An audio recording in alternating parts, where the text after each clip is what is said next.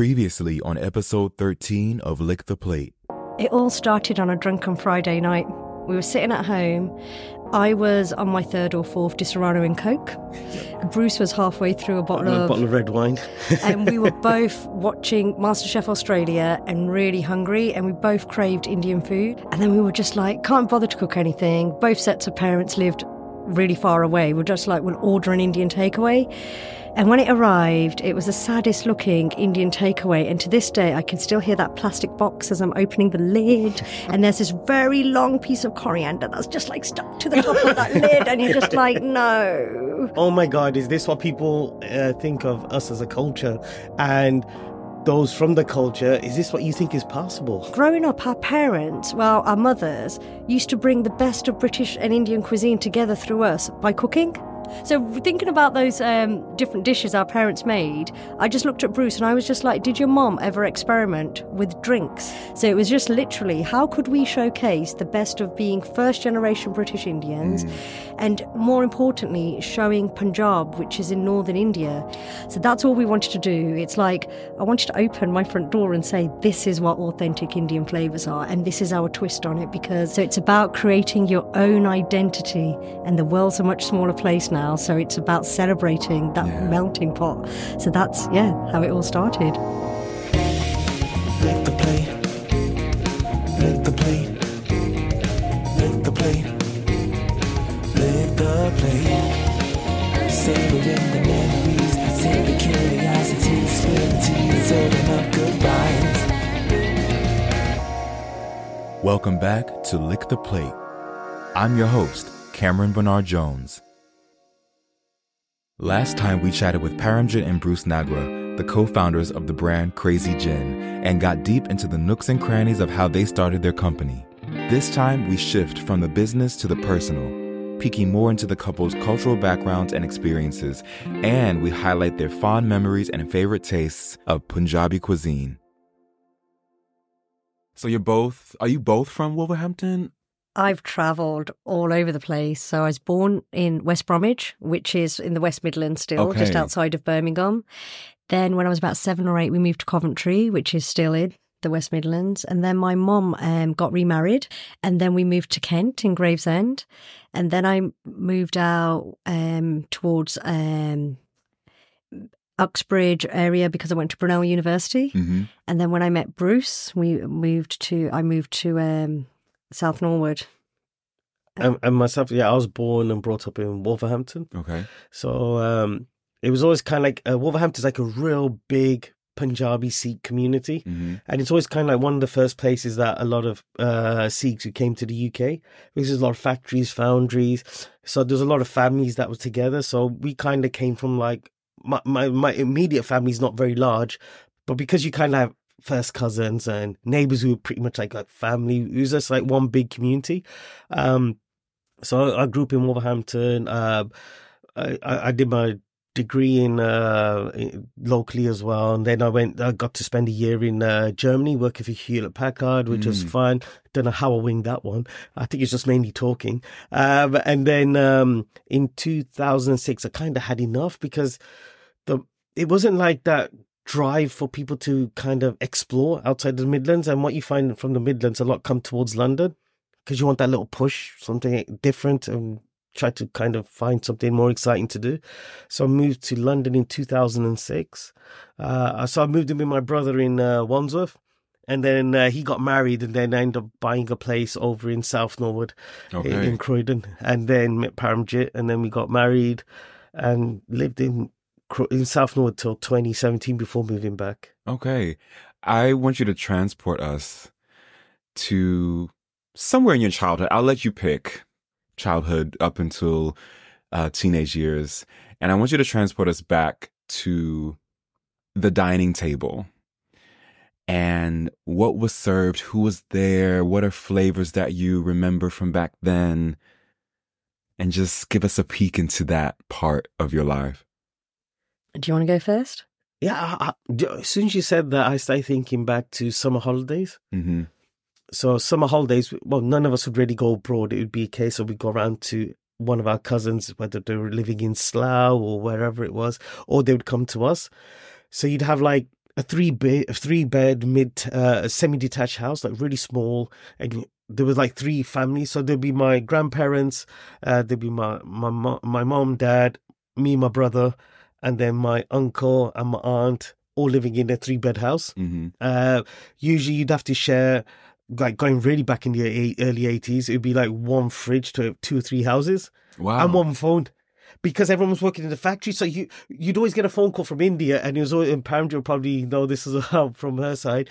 There'd be a phone call from India, and they said, we'll call back in 10 minutes. So someone would have to run down 4 or 5 houses to go grab them quick. You're going to get here, the phone calls come in, and you sit. And one of the things that we always used to happen on the dining table is because all the kids are in the house, my cousins and everything, we'd obviously start every morning with a full Indian English. Ooh, what is that? Oh, my goodness. So it's a much better version of an English breakfast. So you'd start off with your eggs, however you want them, whether it's scrambled, fried, or omelette. You would then have your bread as a toast, or however you want it, and then you'd have your baked beans, which had to be spiced. You couldn't. And I know there's a certain big chain out there that talks about the spicy baked beans. They did not invent it. And Tell the truth. Every house has its own recipe. Every house will probably say they've got the best, and you'd have all the spices in there, obviously chilies in there and everything, like really amp up the spice. And then you'd have this eclectic collection of, you might have sausages, you'd always have spam. Spam was always on hand in every household we knew, whether it was later put into little dry Indian dishes like a sabji or something creative, or even saag and spam. None of this sagaloo stuff. It was saag and spam put into there. But we'd have like little fritters of spam. You have your sausages, fish fingers, and just this eclectic, and also a proper cup of tea, Indian cup of tea. So cup of jar as we would call it. And it was just that fun element, and it's like never ending. It just keep coming until someone explodes. And then later in the day, it would just always turn into, you'd always be getting a paratha, which is like a stuffed chapati. Very rich. Then we'd have things like later in the evening, it'd just be like a collection, it's almost like what people would term a sharing platter. That's just how your house was. It wasn't, that's the food that's coming. So you kind of pick and choose, and most of the time, the only meat it would be chicken. Okay. Because it's the affordable one. Yeah. If guests are coming, then it's special. Then you might get some lamb on the bone. But again, kids, kids and women to the back of the queue is mainly for the guys. Things have changed now, I would like to add. Okay, good. And there was a lot of alcohol for the men of the family. Okay. Especially on the weekends, because that was their time off from the foundries. And then they'd just drink. So it was kind of like always noisy, lots of smells of like the torka, as we would call it, being cooked, which is the base. So there's always someone fresh vegetables being cut. They were grown in the garden, because a lot of my family are Sikh, and so they're all farmers. Okay. So when they came to the UK, especially the Midlands, it's landlocked, but they don't have very long old school gardens, and they were like perfectly kind of created to have like the most amazing vegetables that are always seasonal. So they never really used to go to the shops that much, only to get the spices. Maybe you need chicken or meat or some sort of protein, but generally the yogurt was made at home. The milkman would do they'd come along and they'd drop off all the milk and everything to make their own yogurt. So it's very much, everything's like what you'd call sustainable now, or organic. That's what they'll have. So, sorry, that's a lot, but that's kind of like all the smells. There's just so much that it's kind of like thinking back, I can actually smell everything and taste things. What's one prominent smell that comes to mind quickly? Oh, because there's a lot of boys in the family, everything had to be cooked quick. So it's when turmeric gets burnt. Okay. It's not pleasant. It's not pleasant. It kind of gets quite bitter. And it's like this aroma that just does not get out of your clothes, your hair, anything. Even when you think that you've showered or we've had a bath and everything, it was always that kind of, there's always turmeric is the key one, and onions. That's not smelling good. Oh no, I didn't sell that one, did I? How about you, Paramjit? It was just me and my mum up until I was the age of 15. So my mum came over when she was really young, and she didn't know how to make English food. So a lot of the food that we ate at home, unless it was fish fingers or waffles or anything like that from the freezer, it was all Indian home cooked food. So the things that come to mind is and I don't know the English name for this, masaradi dal. So it's like a yellow dal, and it's my absolute favourite comfort food even to this day. It's just, I guess I would liken it to a soup for the Western palate. It's just so comforting. I think the closest I know it being called in Indian restaurants is tadka dal. No, but that sometimes is the brown dal as well. They call But the that. tadka dal is typically that, but it's so not the same. It's so not the same. And the other dish I remember is saag, but not saag as in I get really offended when I turn on my laptop and someone's got a saag recipe and it's a couple of bits of wilted spinach and it's like their saag. I'm like, no. So there would be methe, which is fenugreek. There would be mustards. There would be cabbage. There would be broccoli. There would be sprouts. I've probably missed half the dish. Mum would put it all in there and it would take about 8-9 hours. She'd just slowly just keep cooking it and cooking it and cooking it. And at the end, you'd have this, again, it's really rich and deep. And then dish, and then we'd have that. Sometimes we'd have a lot of parothe growing up, which is the plain is what I used to like when I was really little, or makki di roti, which a lot of people would call yellow roti, which is made with cornmeal flour, and there's this crispy bit, and then you'd get the little charred bits on there with lots of butter, which would just add to it. And now that I'm older, I'd love that with a little bit of a jar pickle, but has to be for me lemon pickle. And now I'm just talking about that masaradi dal. So one of my comfort dishes now is, we call it ande adi bhaji, which is scrambled eggs, but you've spiced them up. So you've got like a proper, so in that I'd put butter, onions, garlic, ginger, fenugreek, all the spices, and then I just mix that with the eggs. I'd have that with a little bit of the masaradi dal and my mum's mint chutney homemade, which it is. I want all of this. Yeah. Do you know what I'm thinking? I want some, and with some really nicely pickled red onions. That just. See, I'm all about spicing up your eggs. Oh, yes. Once you've had spiced eggs, it's hard to eat anything that's really not. is. So when I go back, even now, to my mum's, Bruce will laugh at me because I really miss her. I think my mum is a tremendous She's cook. very good. She's very good. Even for breakfast, I'd sometimes I'll have a chapati at 9 o'clock in the morning because I'm just like, I just want that comfort. Or I will just make some toast and I'll have it with her spicy beans and those spicy eggs and that. You don't need a lot. You just need a few dishes that pack a punch of flavour. Yeah, I want to be there. I want to be both places right now. Right now. One of my favorite things to eat is dal, but I mean, I'm learning that there's so many different preparations and flavor profiles of this dish. And combinations. The handy dandy lentil is just like it can take anything. And oh, can I add one more dish? Yeah, of course you can. For sweetness was semia, which is vermicelli, but you cook it. So you would get some butter or ghee, you would just brown them off, and then you add milk. So it's like a rice pudding, but not with rice. It's with vermicelli, and they call it semia. And my son absolutely loves it as well. It is delicious. If you had to describe Punjabi flavors compared to any other area in India, what makes Punjabi flavors stand out, unique? I'd probably say they pack a punch of like it's a real bold flavor, but balanced. I think they're more tomato based as well. Like in the south, like there's a lot of coconut or fish, but there's Curry lots leaves of as well. So there's a lot of. If you're a baptized Sikh, you're vegetarian, so lots of hearty dals and vegetables, and that tadka it's that tadka, I think, that for me is what makes that Punjabi dish. And tomato, great, like the English word would be gravy, like tomato based. Okay. But I think a real iconic thing about Punjabi food is if you take the religion element out and you think of the cultural side, it's all tandoori. It's like tandoori food. Okay. So anything in a tandoor, I think a tandoor is the greatest piece of cooking equipment ever. It's barbecue. Yeah, if you think about it. But when you get a fresh, properly cooked naan bread, my preference is not with a gas tandoor, with a coal tandoor. I liken it to when you talk to chefs and they have a you ask them gas barbecue or coal. Yeah. You know which way they're going. Yeah. And so even if you have like a chapati in that, a naan bread, chicken, fish, it's just got these amazing flavors.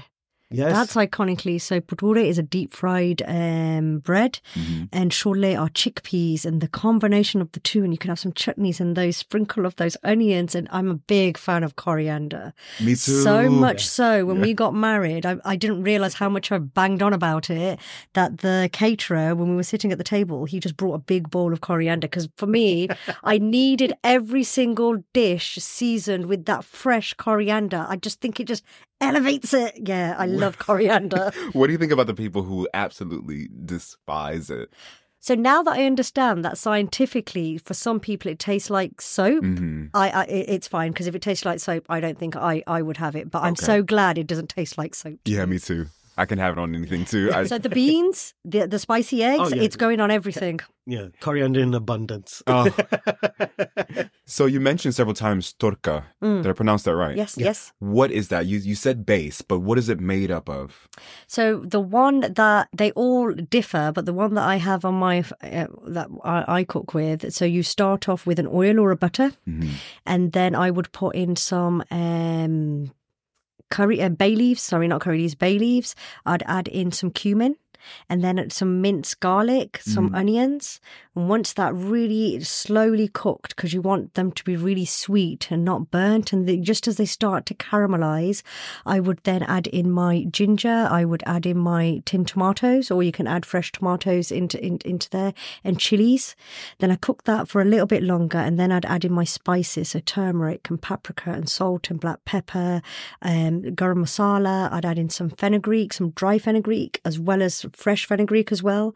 And then to that, you can either add vegetables, or if your dal's been simmering away, set in a separate pot, or some meat, and then bring it all together. And then right at the end, the dhania, the coriander goes on. And then, that's just like, for me, the way we've been brought up, that's just the core of all the dishes that we make. Wow. But if you're having like paneer, I wouldn't use butter, I'd use oil to make my tadka.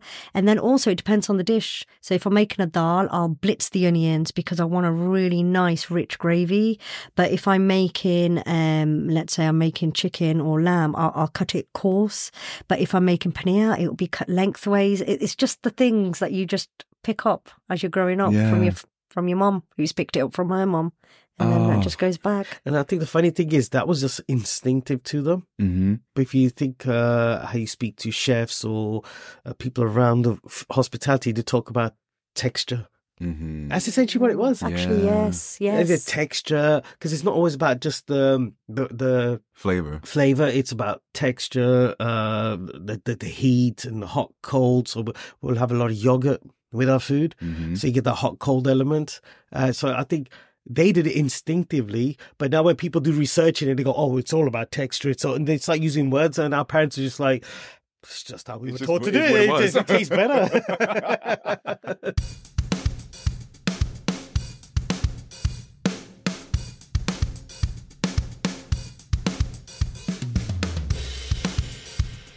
So I want to play a game with you.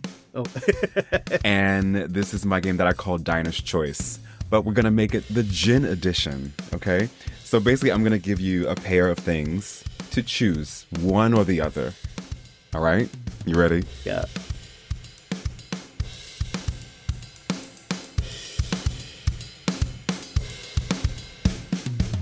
So we'll start with cocktails. Would you prefer a classic G&T or a classic gimlet? G&T for me. Mm-hmm. I'll go with gin and tonic, G&T.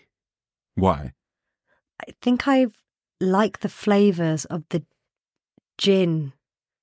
It's refreshing and light. I'm just thinking about the ones that I've had. It's simple. It's simple, but it's deceiving because on the depth of the gin, that's where you're going to get everything coming through for me. So I'm going to go with the classic gin and tonic. Mm-hmm. For me, it's about, when you think about, not just with our gin, it's a mood.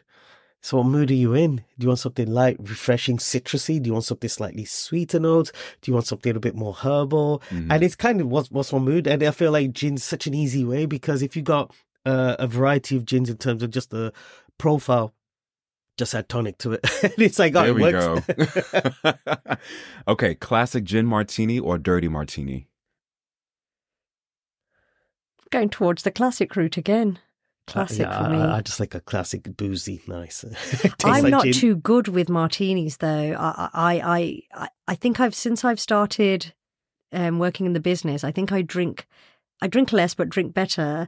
But you give me 1 or 2 martinis, I'm gonna have a very. I'm a bit of a lightweight. I'll enjoy it, but I couldn't go through. But we have many... made some killer dirty martinis with the Lassi gin. Really? Because when it's got butter in there, when you chill it down or leave it in the freezer, the butter starts to thicken up, so it becomes crazy smooth as you're sipping it, and which is what you want from a martini, one nice and smooth. But yeah, but I'd still go with the classic. See, I love it dirty, like extra dirty. Oh.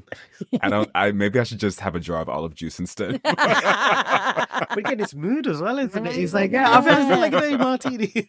When I first tried my very first classic martini, I thought, this is just alcohol. My Your body language just says it all. We all felt like that. Oh, they make it look so Elegant. really elegant. It packs a punch. I'm like, no, I need things in this. Just, The worst part is we used to have little tastings when people come into the bar, and they'd always have, I'll have a martini. I'm thinking, are you used to a martini? Because in their mind, always thinking like espresso martini or something. I'm like, no, this is just straight up booze. And they would sit there, and the thing is, they would nurse it, which is the worst thing in the world, because the warmer it's getting, the harder it is to drink. And you just see the look on their faces, and you're like, oh, then no. ego kicks in, because now they're sitting and they're thinking, I gotta save face and I've got to drink this. Yeah. But yeah. a Negroni or a Singapore Sling? I think I want to go for a Singapore Sling. Because, do you know what? I've got a Negroni I haven't tasted sitting at the fridge. A shout out to Bird at the Bar has made, with the Punjabi chai gin, she's made a Negroni that I haven't tried. Yeah. Oh, I feel like I should have, if I could have, I should have brought a selection of drinks and we should have just tasted them and then said, this Part one three. or that one. Well- Part 3, let's do this. I don't Come know to the how great of a distillery. recording that would be about 30 minutes in, because I've been to gin tastings and whoo, They're a lot of fun. In our minds, it'd be the greatest episode ever. I'm not sure about everyone else. I mean, listen, I'll if bring you're the food as invited, well. I will definitely come. Let's do it. With a full Indian English. The dishes. You get it. Food and drink goes together. That's what it's about. I don't care Okay, what let's time of make day. it happen then. Let's make that happen. Sorry, we I'll digress. come up to you. So Negroni or Singapore Sling for you? I'd go in a Negroni, but I remember when we first got into the gin, the Negroni I found quite bitter. But then when you start playing around with it, it's like, oh my gosh, there's so many different ways that you can push it. But yeah, I'd probably go Negroni. That's my favorite cocktail across the board. Ah. But it's not the only thing I drink, but I can only seem to drink Negronis past 6 p.m. Again, it's a mood thing. It's something about the color and the depth of its bitterness. I'm like, this does not feel like a daytime drink. How does it make you feel? Because your posture and your body language, your tone is all changing. It makes me feel sexy. Yeah. It makes me feel sophisticated, but with an edge. I guess it's the bitterness of it. And again, that color, that deep, reddish, orange. I don't know what that is, but it's something that evokes fire for me. And it just makes me yeah. Ooh, Negroni for me. Tom Collins or Gin Fizz? Oh, gin fizz. Mm-hmm. Gin fizz. Don't get the opportunity to have many gin fizzes. I'd go with Tom Collins. Oh, good. So we're going to pivot to garnishes now. Ooh. Would you prefer, I guess, garnishes / flavor additions? We'll take it that way. So strawberry or rhubarb? I'm straight up strawberry. I just love strawberries. Rhubarb, it depends on what it's like, because sometimes it could be quite bitter and sour. Yeah, I'm straight up strawberries. Do you know, should be so easy, and it's not, because my initial thought was strawberry, but then I thought, depends which strawberry, because sometimes you go and pick strawberries and they taste of nothing. And then sometimes you pay a little bit extra and you're like, now that is what a strawberry is supposed to taste like. But then rhubarb can be tart, But then, has it been macerated? I'm just thinking, and has some sweeter elements coming out because then I'm talking. You can see she's the detail person. I am a detail person. Lavender or rosemary? Rosemary for me. Lavender, I always use to relax. Mm-hmm. So it's always that, yeah, I don't think I could. I've never had, no. I'm going to go with rosemary, savoury notes coming through for me. I'm not a kind of like floral person at all. I find it strange in the drink and food at times, so I'd go with rosemary. I just feel like lavender. It feels like you're in the field and everything, which is great for that moment. Yeah. But when I'm drinking a cocktail, it just doesn't. I'd go with rosemary. Do you know, I was saying that I have had a few drinks with lavender, but I just don't remember them having that beautiful aroma. So I see. I'm going to make a note of these and then go and experiment. Yes, I think we make them next time that we meet up, and then we can decide. I'll email this over. Cinnamon sticks or star anise? Cinnamon sticks. I don't mind star anise, because it packs a little bit more of a punch. Is star anise like really an acquired taste? I don't think I've had it enough that I know of. That's the reason I chose cinnamon sticks. I'm more familiar with cinnamon sticks. We distill them in our chai gin as well, so it's there. Star anise, I've only ever had it if it's been blitzed into a spice mix or something. So I don't, just like you, I don't think I've ever had I've not experimented with star anise enough. For me, it evokes back to sometimes when we have desserts, especially Indian desserts, you kind of get that real kind of kick of the aroma. So I like that. Sometimes with cinnamon, I got a bit of love-hate with cinnamon. Interesting. Yes. What does cinnamon do to you? I think it's just the flavors. So, although having said that, star anise has like the powerful, potent flavor. It's just cinnamon. I sometimes find it's overdone and there's too much of it. And there's no way in the world I'd ever do that cinnamon challenge of the teaspoons in the mouth. Oh, that's just foolish. That's a waste of good cinnamon. I actually put cinnamon in my tea every single morning, but I prefer having it as a stick as opposed to the powder to come through. I have 2 jars of cinnamon sticks that I bought because I thought I was going to use them and make a mulled wine or something and never did it. And now I have use for my cinnamon sticks by you just saying that.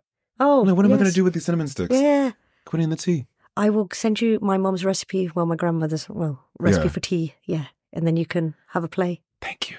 Okay. Oh. Juniper berries or peppercorns? I'm going to say peppercorns just because I haven't experimented, other than in the gin, I haven't experimented with juniper berries as much as I have with peppercorns. I would say juniper because when I'm distilling and you just smell, it's something really quite comforting about distilled juniper berries and the aroma of juniper berries when you're around gin. It's kind of like quite comforting, I find. Maybe it's the alcohol kicking in. But I'll probably go juniper because I'm so used to it and it feels quite comforting. I feel like I'm in my space. Oh, good. And last one, basil or thyme? Oh, thyme. Yes. I like... Yeah, thyme. The only thyme I used to really like basil, or basil, as we say. I was going to say, how am I saying this?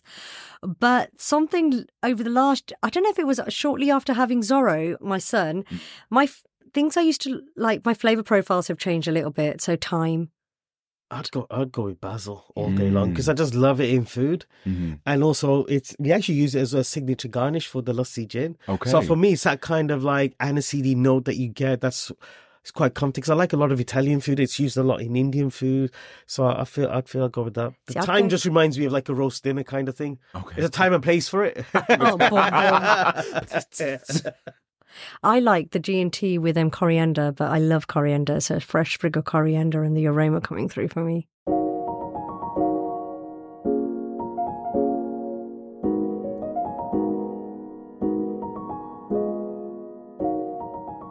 If you could describe yourselves individually as a gin cocktail, which one would you choose? This isn't a gin cocktail, but I would describe myself as a chai and ginger ale. There's something fiery, and it's quite deceiving because it packs a punch when you have those flavours. It's so simple, but there's so much depth. So I'm going to say a chai and ginger ale. So it's not technically a gin cocktail, but it's something that just works so beautifully together. Oh, How do I top that? Do you know, I'll probably say, probably sounds like it's really basic, but just as a gin and tonic. mm-hmm. Because it's, Johnny, there's so much depth in the actual spirit itself. And it's just you need something to kind of transport it. That's how I kind of feel, because it's like earlier on when we talk about growing up and all those influences and things happening and all those flavors that are combining together, I'd probably go with like a gin and tonic, because it feels like there's so much about me and everybody else, but it's like that. It tells more about what I would probably want to showcase. It's just like, this is me growing up and this is what we want to put in a bottle and we want other people to experience it. How would you describe not just your flavors, but kind of the mood, the energy behind Crazy Gin? It's a gin for foodies.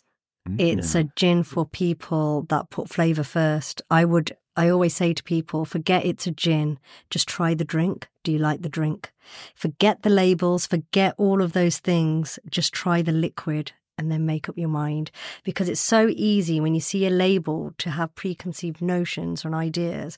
And a lot of the time, they're not even your own. You've picked up your neighbour down the road, I don't drink gin, I've never liked it, or Mother's Ruin, and someone saying, I love a martini. Forget that background noise. It's for flavour forward people. Where can we purchase Crazy Gin? You can buy it directly from us from crazyco.uk, Harvey Nichols, because they're one of our biggest champions, Master of Malt. Yes. And if you could just share any social media that you would like. For the company, on Instagram, it is at Team Crazy Co. And if you would like to follow me, I would love that. My handle is at The Crazy Core. So that's CrazyKaur. And for myself, to follow myself, it would be at The Crazy Sing. So that's SINGH. Thank you so much. This was a pleasure. I mean, I learned so much. And it's always great to hear inspiring stories like yours of entrepreneurs and creators. I'm going to guess that it's not a very diverse field. I forgot to mention that. No, it's not. So there's a organisation called Be Inclusive Hospitality, and it's run by an incredible lady called Lorraine Copes. And she is championing race equity in hospitality, food and drink.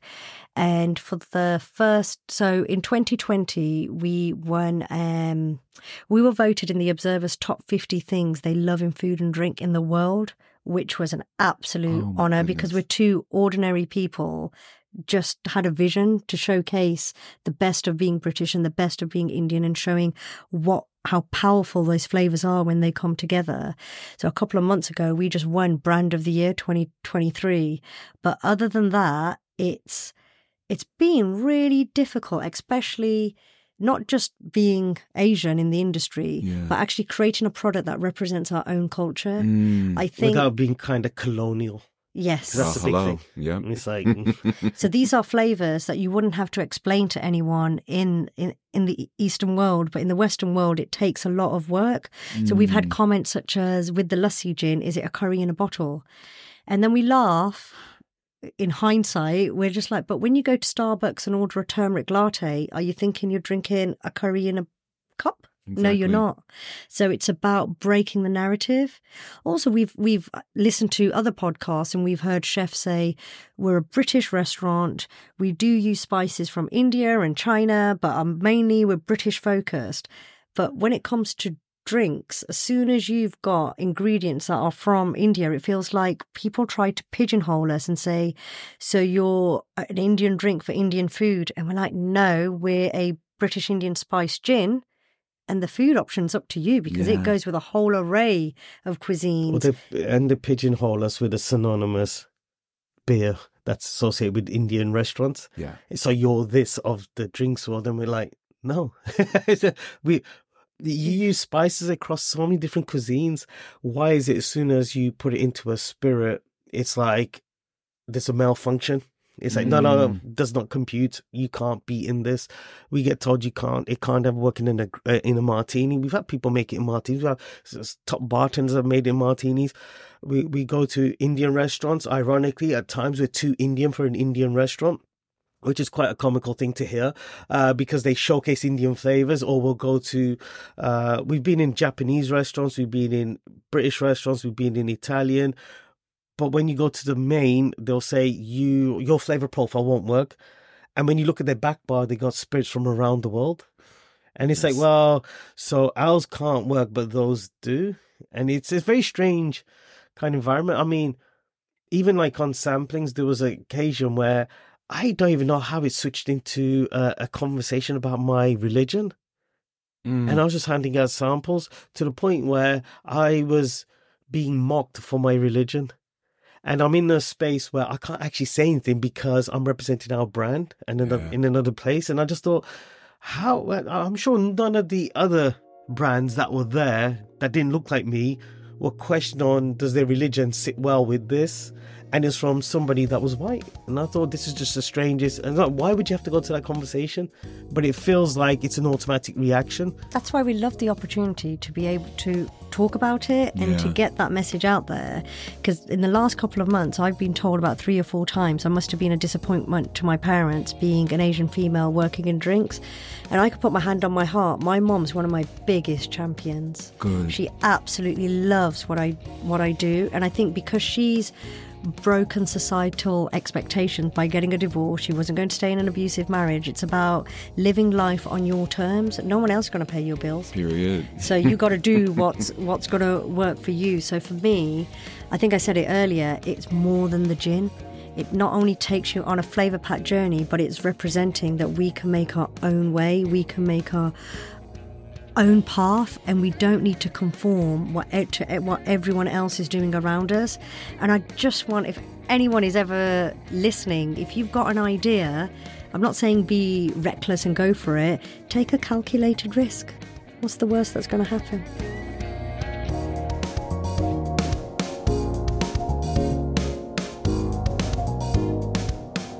Oh, what a time.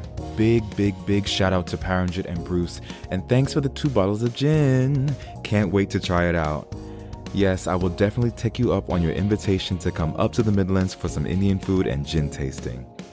To all of you listening, there's one more full episode next week to mark the season 1 finale of Lick the Plate, and maybe an amusing treat might appear right around the corner before then. To keep up to date with Lick the Plate, be sure to follow and subscribe so you don't miss a thing.